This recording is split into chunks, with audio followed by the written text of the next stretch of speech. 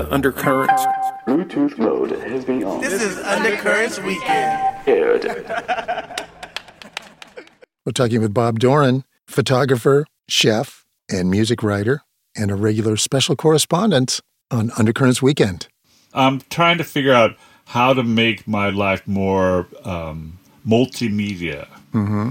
And because, photography is my thing, and videos a little bit, maybe just, what I find is it's really easy for me to, when I'm out and you're hearing bands, I can post a clip of 30 seconds or 15 seconds. Like it's 15 seconds on Instagram.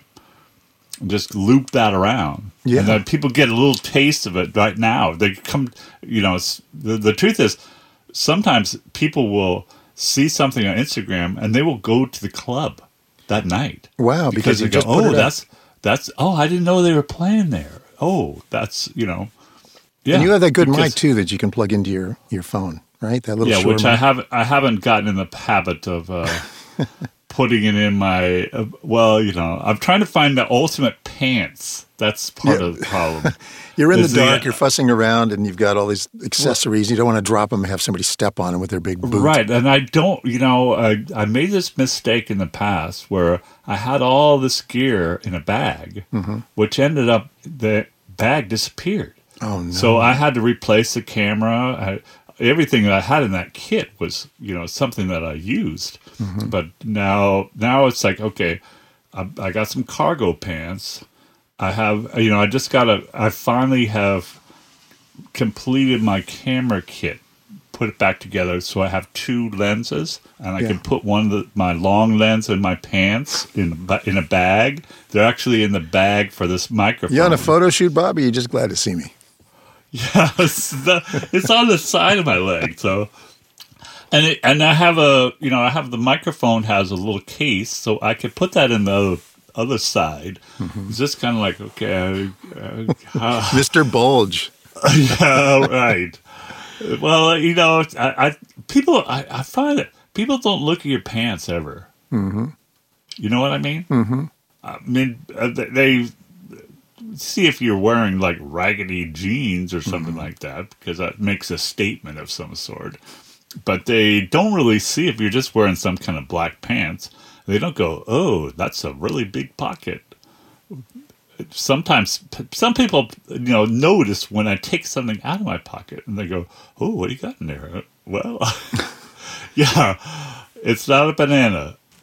Okay, I hear this cat meowing in my background who is locked in my office. I think I have to let her out.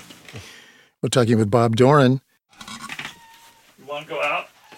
Okay. I have a little messenger bag that I carry around everywhere. And I found that's really, really useful. It's not padded, If something needs padding, I'll put a little case around it or something. But I just throw my camera and my recorder and, my keys, different things in there. But I never take it off. Is the thing. It's light enough that I can always have it on. I know if I told you I was reading this book about Alexander von Humboldt and his travels. I don't know, maybe we didn't have this conversation at all. No. That's one of the things that I'm going to be exploring in the other podcast area is the life of Humboldt. But he was an explorer type. I live in Humboldt, and everybody lives in Humboldt. Yeah, Humboldt County. Actually, there's Humboldt counties all over the country. This one's in Northern California. Yeah, I'm in Northern California in Humboldt County, where Humboldt State University is also, and people identify as being from Humboldt. The county.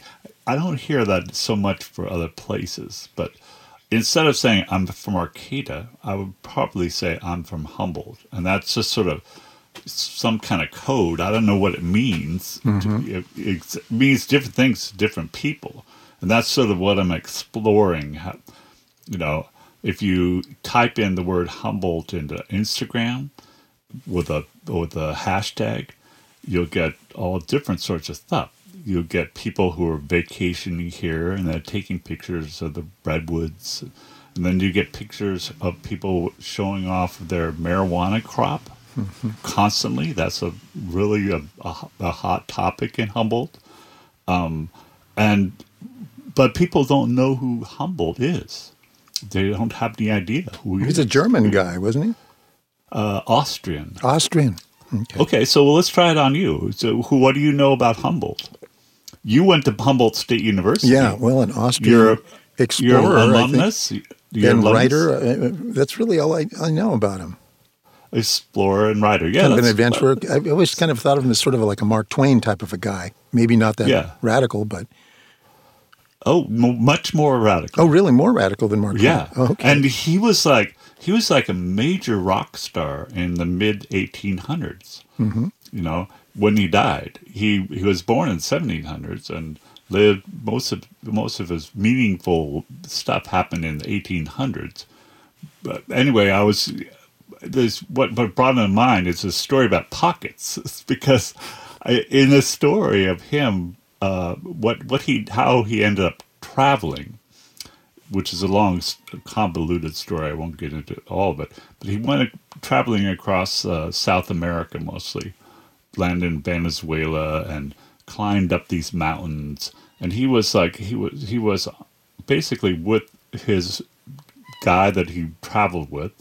He was carrying all this stuff. He was essentially he was trained to be a mining engineer, just sort of to search out that stuff. And he was like, he really just wanted to travel, and he was interested in everything. So he was traveling, and he had all these instruments to measure things. He had something that somehow measured the blueness of the sky. Wow. I never even know what that means. I want one of those. Yeah. Yes. There's probably an app for that, Bob. Yes, I'm sure a lot of stuff that he's doing is available in app form nowadays. But and he had all these weather testing things and stuff to test the soil, and he was recording all the different plant species he saw, which he discovered thousands of plants that nobody ever recorded before. I mean, kind of reminds me of Darwin a little bit, Yeah, and he was a great influence on Darwin. Darwin dedicated a lot of his work to the work of Humboldt, really? because the essence of there's a book out which is sort of what I'm reading. It's called the Invention of Nature. And he basically sort of thought of how all these things work together, how all the blueness of the sky works with the soil, and how things like how forests are important to the whole planet because they create this oxygen, and how the whole planet should be considered as sort of a living organism that we're part of. Well, that was news to the Europeans, I'm sure, but a lot of indigenous to the whole people world. Probably figured this out a long time ago. But and he was also since he was traveling around the Americas in that time when the slavery was still happening, he was a abolitionist. The rights of the native people, he spoke out for that. So a lot of stuff that sort of fell off deaf ears, I think, at the time. And so when he came back, he wrote all these books.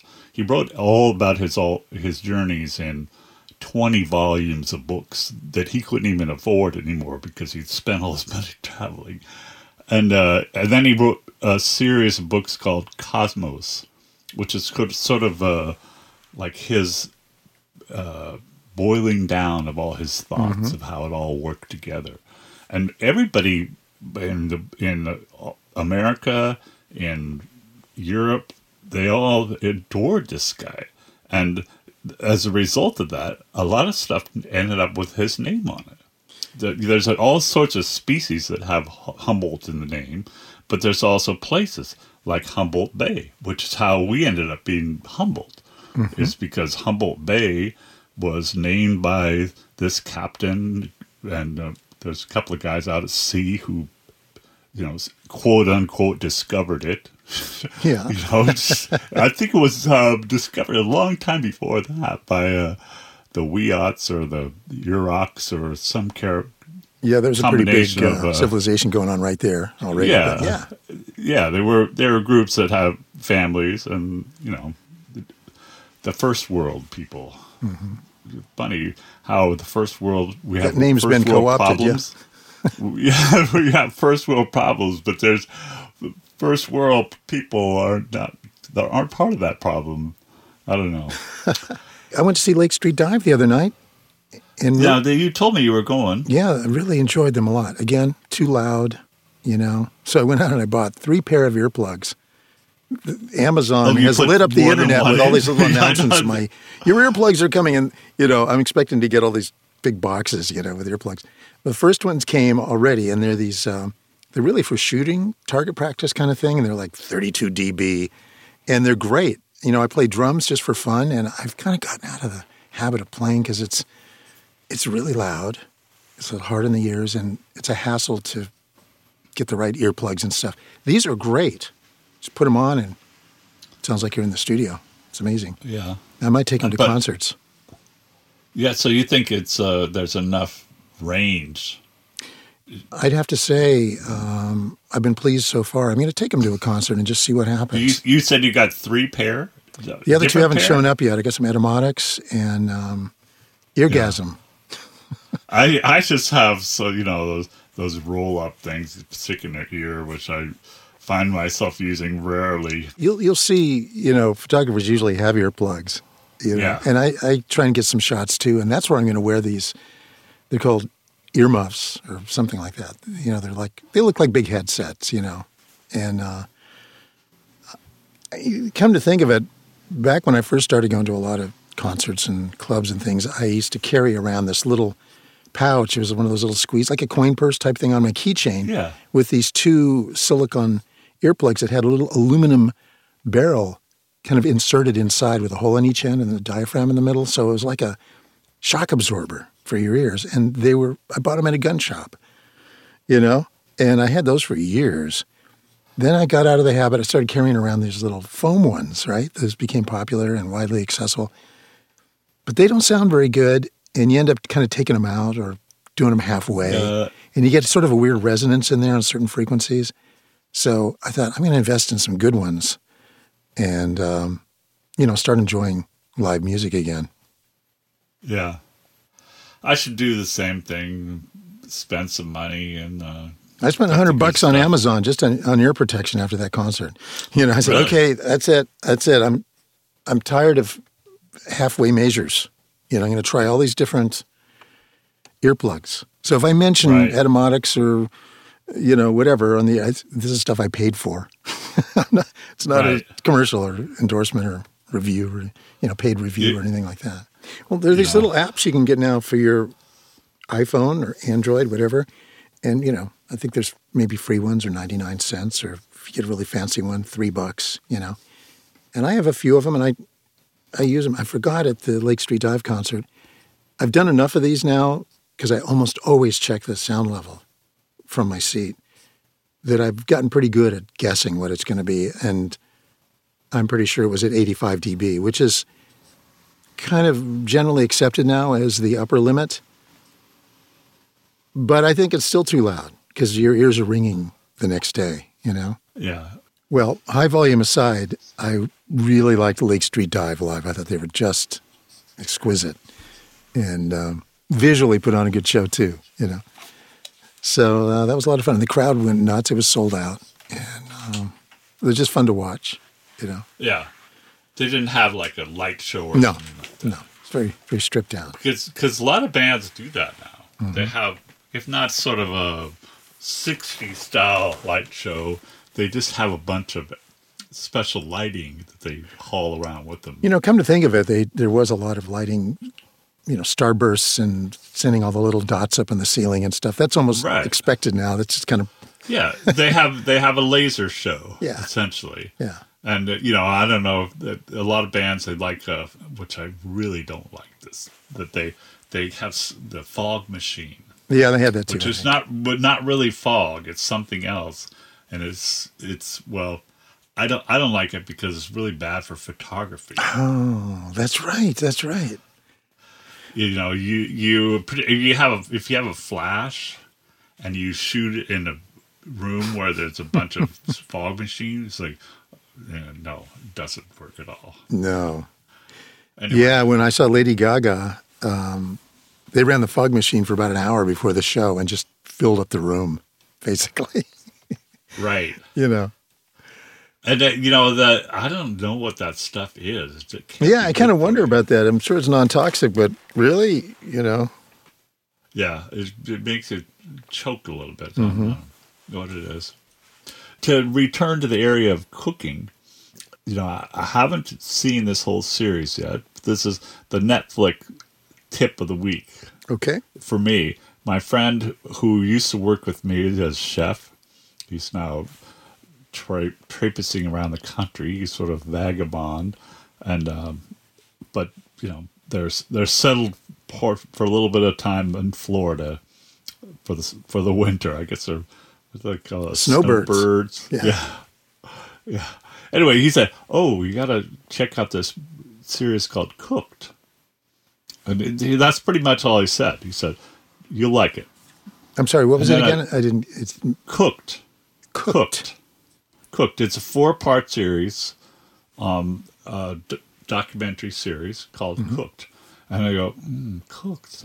I bet that's Michael Pollan. That's his latest book. Oh, and that is. And so then I looked it up. I taped and I watched the preview, the teaser, trailer, whatever you call it, and it looks amazing because it's about cooking. And how we change food by grilling or boiling, or how you what happens when it starts to decompose, and that's part of the process too. Cheeses and kimchi, all this. There's all these sorts of ways to that you transform things. Fascinating. I'll look for that. He wrote The Omnivore's Dilemma, right? That's probably his big. He's from Berkeley, and Michael Pollan, Pollan. Yeah, not like the pollen that's on bees, the flowers. Yeah. Bees. Yeah, it's funny. His name came up the other day in regards to, he was sort of campaigner against what he calls, in favor of what he calls real food. Mm-hmm. Yeah, in fact, he sort of boiled down his philosophy was eat food. And what that meant to him. Something like if your grandparents didn't eat it, then don't eat it, something like that. Yeah, and he came up here, and I interviewed him before the speech, and so went to the speech, which was all about how we relate to food today, and how do you find good food?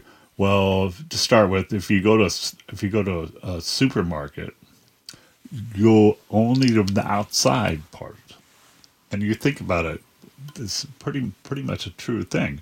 The lettuce, the vegetables are on the one wall at the end, right? Yeah, and then the milk and stuff is along the back.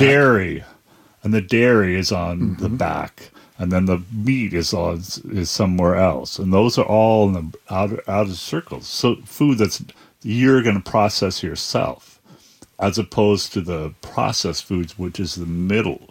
It's because the closer the middle, you got really over processed anything, and empty calories. Yeah. Yeah, and he had brought with him a shopping bag that he'd gone wandering around some store, and he bought these different things to talk about them. One of them was a Twinkie, which were Classic. They were a little it was there was a time when Twinkies were going to go away, but then they didn't go away, and they came back, and he talked about how Twinkies is just not anything that's real in it at all. And it's all, basically just preservatives. It was used as a defense in a landmark trial, the Twinkie defense. The guy ate so many Twinkies, he was out of his mind, and he killed George Moscone, the mayor of San Francisco. Yeah. So at the end of the night, he said, well, if anybody wants any of this food, just come up on stage and I'll give you whatever you want. I go, well, I want the Twinkie. And I go, I'm going to put it on my bookshelf and see what happens to it. That was like 8 years ago. It's still there. Bob. It's still there. It has never, there's not any gray spot or black. There's nothing growing on it at all. That is so disgusting. It's not quite as spongy as it used to be. But the ants don't want it. The bacteria doesn't want it. They know better. No. Yeah, it's exactly. The mold doesn't want it. It's not really food. No. Weird. It's a sponge-like stomach filler. Wow, that is strange. Hey, when you mentioned Netflix Pick of the Week, I was reminded of a term that I learned this week. Well, you first, some time ago, told me about Netflix and chill. There's a new one out, AM radio and chill. It's kind of a new hipster AM thing. radio? Yeah, I learned that on the Urban Dictionary. Like, sometimes I hear stuff and I think, I better look this up. And is that like a term for meth heads or something? No, it's just, No, it's another pseudonym for something to do with sex, probably. Yeah, right? yeah, but it's just, if you're into vinyl, I guess, you're into AM radio and chill. I don't know. Or, Grandpa, where did I come from? Well, your grandmother and I AM radioed and chilled, and that's where your father came from, and then you came along, or whatever, Yeah. AM radio was a long time ago for me. I got this new car with a brand new radio, and it's like, okay, set all these presets. So I got more FM radio than I can deal with. Interestingly enough, in Humboldt County, there's a lot of public radio. There's a wealth of public radio. Yeah. And I could pretty much do a whole set of 6 presets and not have anything that it has a commercial in it. Lucky you. Mm-hmm.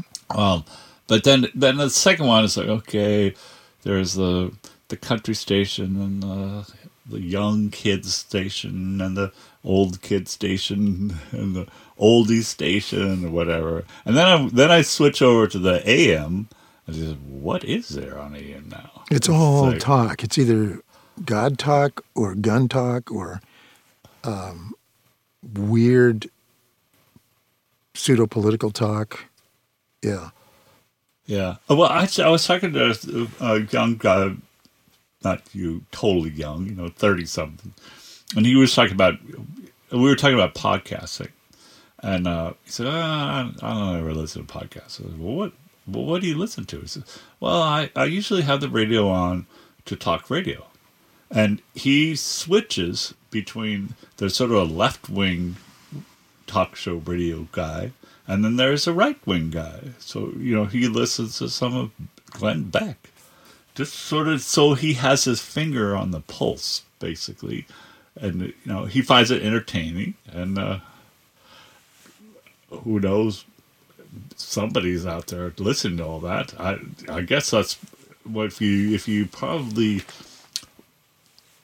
do all the statistics, there's probably more people listen to talk radio. More people listen to talk radio than anything. Oh, yeah. Well, more than listen to us. And here we are talking. But, yeah. Well, my theory about that is they have a room full of writers, just like, a comedian or a dramatic series, and they're just coming up with stuff. And it doesn't necessarily have to be true or really be meaningful, but it's entertaining and it's engaging. And then if people hear enough of it, they start to parrot it back when they call in. Like ditto heads. And those are the people that get past the call screeners. So it's a hall of mirrors where people are just endlessly reflecting on some ideas that were just kind of cooked up by somebody. And they don't necessarily have any real meaning, you know. That's my take on it. But, you know, everyone's entitled to their own opinion. That's my opinion. I think you're totally right, though. It's sort of something.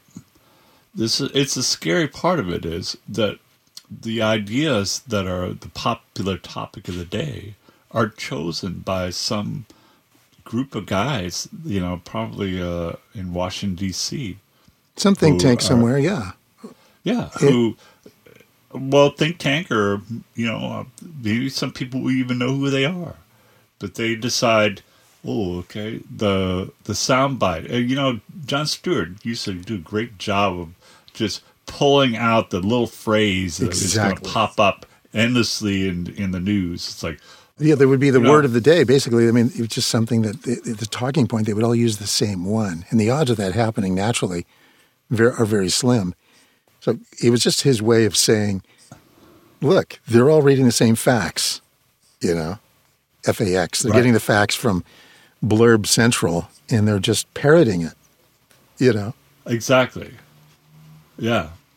I miss having John around to filter all that stuff out for me, but I guess there's other people doing the same thing. John Oliver's doing a great job, and Samantha Bee, have you seen her? I haven't seen her show yet. Yeah, I've just caught some clips here and there, and I'm trying to set it up to record. For some reason, it's not recording, but I've watched her online, and she's wickedly incisive. Yeah, she was good on John's show, on John Daily Show, and for whatever reason, because our local cable company decided that they weren't going to succumb to the Viacom pressure or something, but they basically made it so that we don't have option of watching the Comedy Channel anymore. But it's kind of... She's on something else. But you know, I'm talking about the Daily Show. Oh, yeah. The guy from South Africa, whose name I can't even remember what it is because it's so long since I've seen him. Trevor Noah. Oh, Trevor, yeah. He's good. Yeah. You know, I've been watching him, and I think he's a better interviewer in a way that John is. And John was always sort of dropping jokes in. He would ask these either-or questions. Well, is it this and this and this and this, or is it that or that or that or that or that? And there was usually a joke worked in there, so it was more of a vehicle to say something funny than it was really to get an answer. Really, to find out more. A good interviewer will something. ask who, what, when, where, why, you know, instead of, is it this or is it that? Right. And Trevor's much better that way. The fine art of interviewing is a whole other topic of discussion. Yeah. How do you get people to talk? And, you know, when it's an open-ended conversation. Mm-hmm. It's something that I think, I tried to...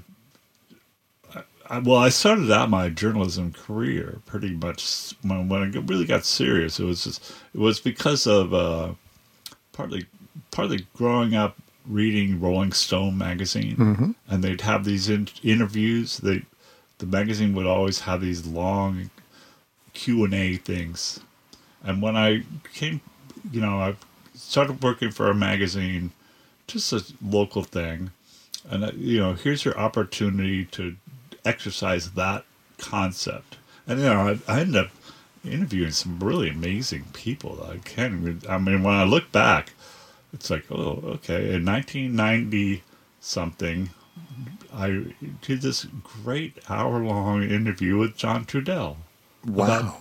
About his life at that point. And what's interesting, when he died, which was just the end of the last year, just a couple months ago. I dug out that interview because it's somewhere in my back archives, and I posted it, and my friend said, "Oh, you should publish this." I said, "Well, who'd be interested?" And this magazine is going to publish this interview I did with John. Fantastic. Years and years ago. Well, he was just so far ahead of everybody else that what he said then is really prescient. I'd love that link too, so we could share it with our listeners. Yeah, and sometimes like I interviewed Jimmy Cliff when he was coming to Reggae on the River. And this was early on, before he'd sort of gotten sort of Disneyfied, if you will. You turned me on to reggae, by the way, and Jimmy Cliff and The Harder They Come. Yeah. You're the culprit. Yeah. But Jimmy Cliff, I have yet to, for it's been years since I've read an interview where he talked about any of the stuff we talked about. Because he was talking about, how he was looked over because he wasn't a Rastafarian, because Bob Marley got all the attention. He was really kind of frustrated about that. And particular because when he came to America, he was hanging around Chicago at the black community. He ended up becoming a black Muslim. He said, I was a Muslim. That's why they didn't give me the attention that I deserved as an artist, was because of my religion. It's like, then, you ask him that now, he's probably includes a healthy dose of Bob Marley in his set, and he, thanks Jah for this and that, whatever. And I'm sure he would probably not emphasize his roots as a black Muslim, definitely. Anything else going on, Bob? Well, this morning I got a message from the people at Reggae on the River. The festival's not until August, but they have to announce the schedule now, who's playing. So, and there was a lot of people that I didn't know who they are. It's, as you said, I turned you on to reggae maybe, but at this point, it's like I need somebody to guide me through that world completely. It's like there's too much. Yeah. There's a lot of artists who I've never heard of before, and they're maybe they're Jamaican, maybe they're not. I don't know.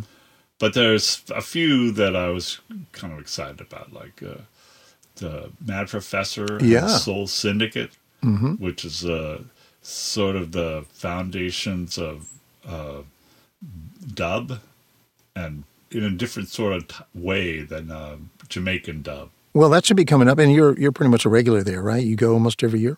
Yeah, I think maybe missed one, and I brought you one time. You did, yeah. It was fun. It was very hot. Yes, it is very hot. But what I loved about it, you had to walk kind of a long way from the camping area to the stage, and it was hotter than blazes, right?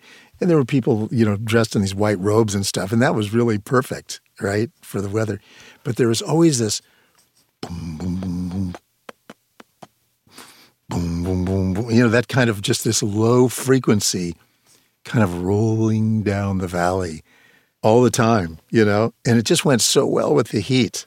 It really helped me even further understand the music, Yeah.